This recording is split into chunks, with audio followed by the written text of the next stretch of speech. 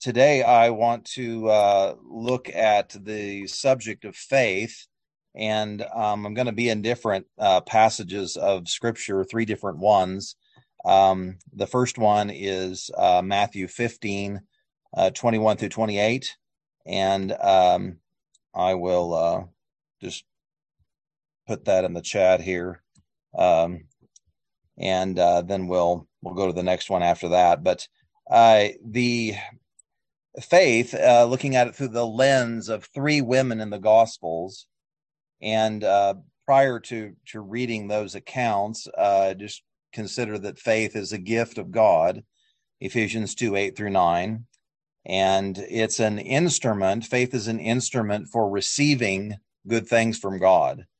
And some examples of that would be a cup. As a receiving instrument, as an example of a receiving instrument. A cup is an instrument for drinking and for receiving water or from some liquid. If I wanted to receive money from someone to transfer it into my account, then the wire transfer mechanism is the instrument by which I would receive that into my account.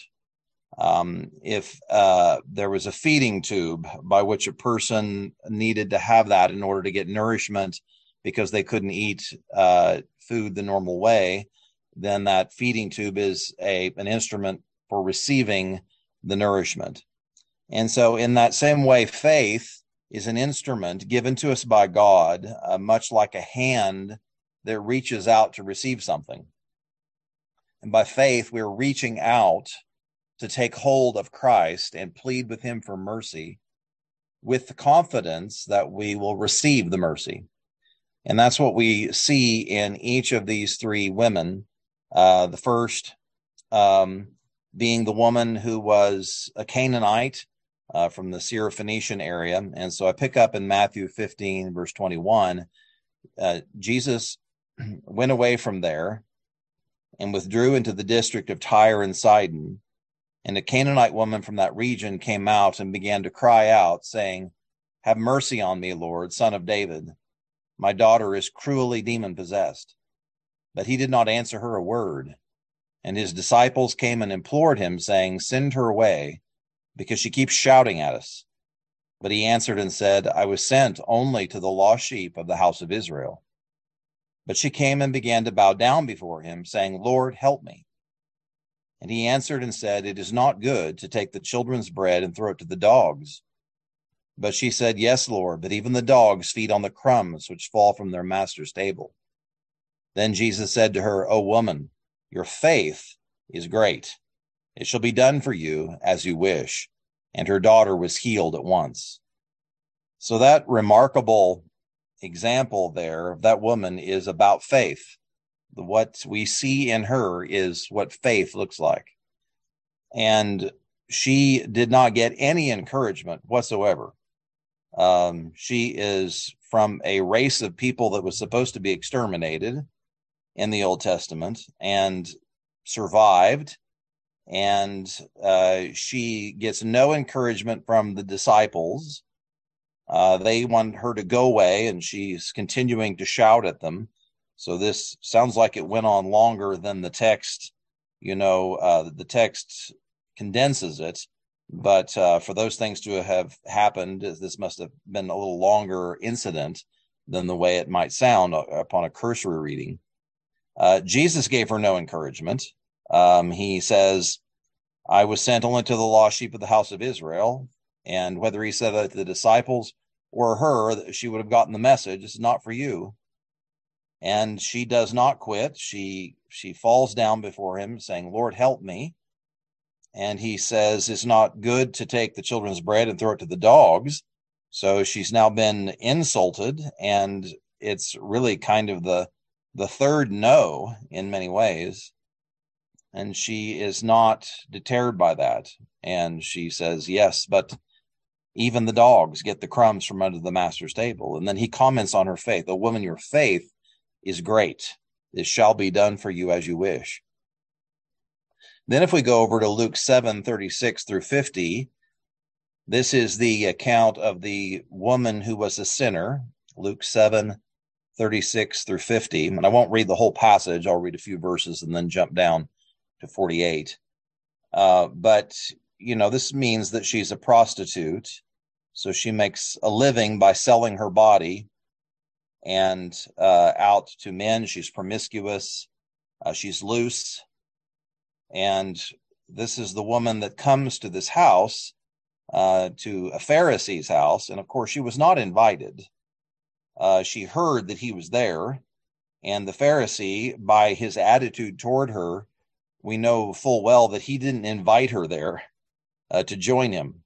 So there's a bit of nerve that she worked up to walk into a house at which she was not welcome and to come right over to Jesus and to do what she did. So in verse 36, now one of the Pharisees was requesting him to dine with him, and he entered the Pharisee's house and reclined at the table. And there was a woman in the city who was a sinner. And when she learned that he was reclining at the table in the Pharisee's house, she brought an alabaster vial of perfume, and standing behind him at his feet, weeping, she began to wet his feet with her tears, and kept wiping them with the hair of her head, and kissing his feet and anointing them with the perfume. So you see a humility there for her to be able to weep like that in public in a house where she's not welcome and is being scorned. And yet she is unreservedly emotional before him. Then looking down at verse 48, at the end, we know, in the meantime, he comments on this to himself. He's saying if this man were a prophet, he would know what kind of woman this is, and he wouldn't allow her to be touching him. And Jesus rebukes him and says, she loved much and she's forgiven much. She's done all this for me and you've done nothing. And so he rebukes the Pharisee. And then in verse 48, he says to the woman, your sins have been forgiven. Those who were reclining at the table with him began to say to themselves, who is this man who even forgives sins? And he said to the woman, your faith has saved you. Go in peace. Now, when he says your faith has saved you, he obviously doesn't mean that it's self-salvation, that she has this thing called faith and it's her own savior, and that Jesus didn't save her or that Jesus didn't forgive her, that she did something herself. That's not what he's saying. He's simply saying the gift of faith has been given to you. You have it to reach out to me. You have laid hold of me. The instrument by which one must be saved, you have it, and it has saved you. Go in peace. Then in Mark 5, 24 through 34, we have the woman who had a hemorrhage of blood for 12 years. Mark 5, 24 through 34. And he went off with him, and a large crowd was following him and pressing in on him. A woman who had a hemorrhage for 12 years and had endured much at the hands of many physicians, and had spent all that she had and was not helped at all, but rather had grown worse. After hearing about Jesus, she came up in the crowd behind him and touched his cloak. For she thought, if I just touch his garments, I will get well. Immediately the flow of blood was dried up, and she felt in her body that she was healed of her affliction.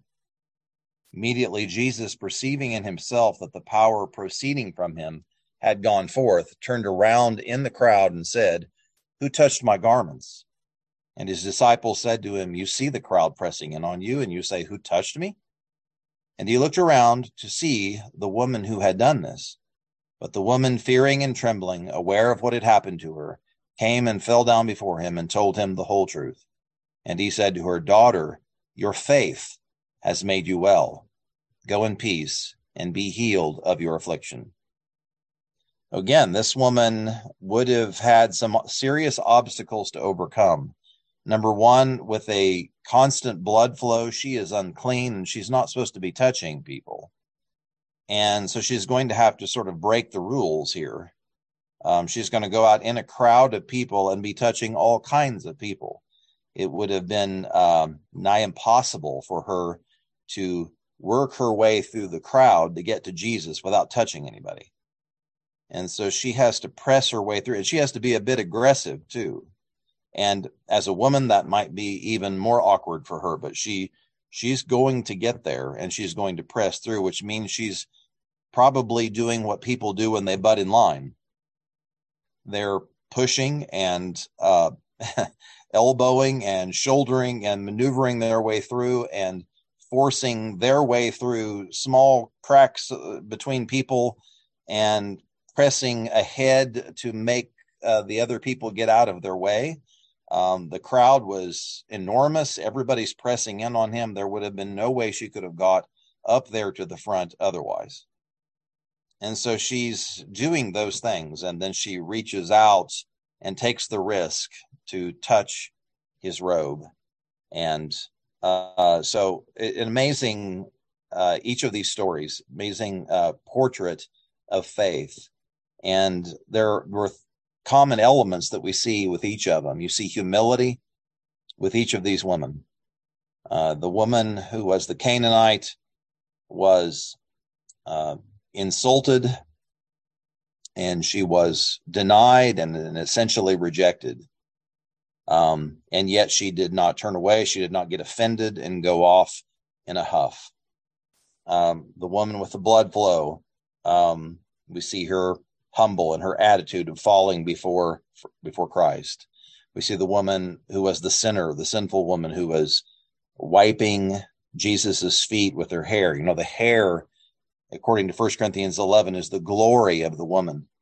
And she's taking her glory and wiping his feet with it. And the feet are the unseemly parts, covered with dust and dirt. And so she's taking her glory and wiping his feet with it. And so we see that humility in all of them. We also see that there is this conviction that there is no one else to go to. There is no one else to beg and beseech but Jesus. Each of them knew he was the one, that there is no other name by which they could receive mercy except him. There was a persevering determination that was not deterred by unfavorable signs and signals, and unwelcoming body language and all kinds of things that they had to fight through and over and past to get what they were after. Along with that, of course, there would have to be confidence. They're not going to do this. They're not going to humiliate themselves in this way if they did not believe there was reason for hope, if they did not believe that Jesus would have mercy on them. They think of this Canaanite woman, and in particular, who is not even of the land of Israel, and she hears that Jesus is nearby, and she knows enough about him and what she has heard about him to know that she's got a chance. She has, there's reason for her to try this, to go and beseech him like this. And so when we think about praying for revival, I think there's an application there. We have thankfully received the gift of salvation. We're not coming to the Lord for him to save us because he's already done so. But we are coming to him for mercy. We are pleading with him for the life that we need personally, and the life that our churches need, and the life that is needed in our nation. And there needs to be these elements in faith. There needs to be humility in doing so.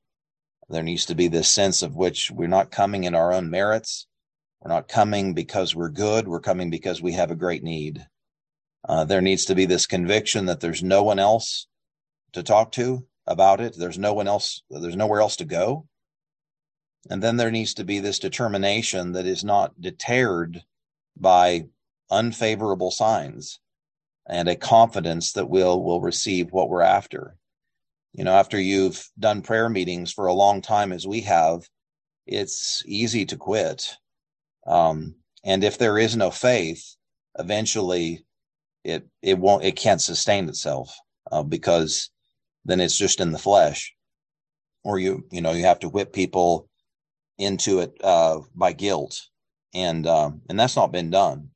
That our Stephen and Rick, and they have not done that at all. But faith is what's required. Faith is what is necessary, that we would believe that we're not wasting our time, that he is the one to go to, and that going to him is not in vain.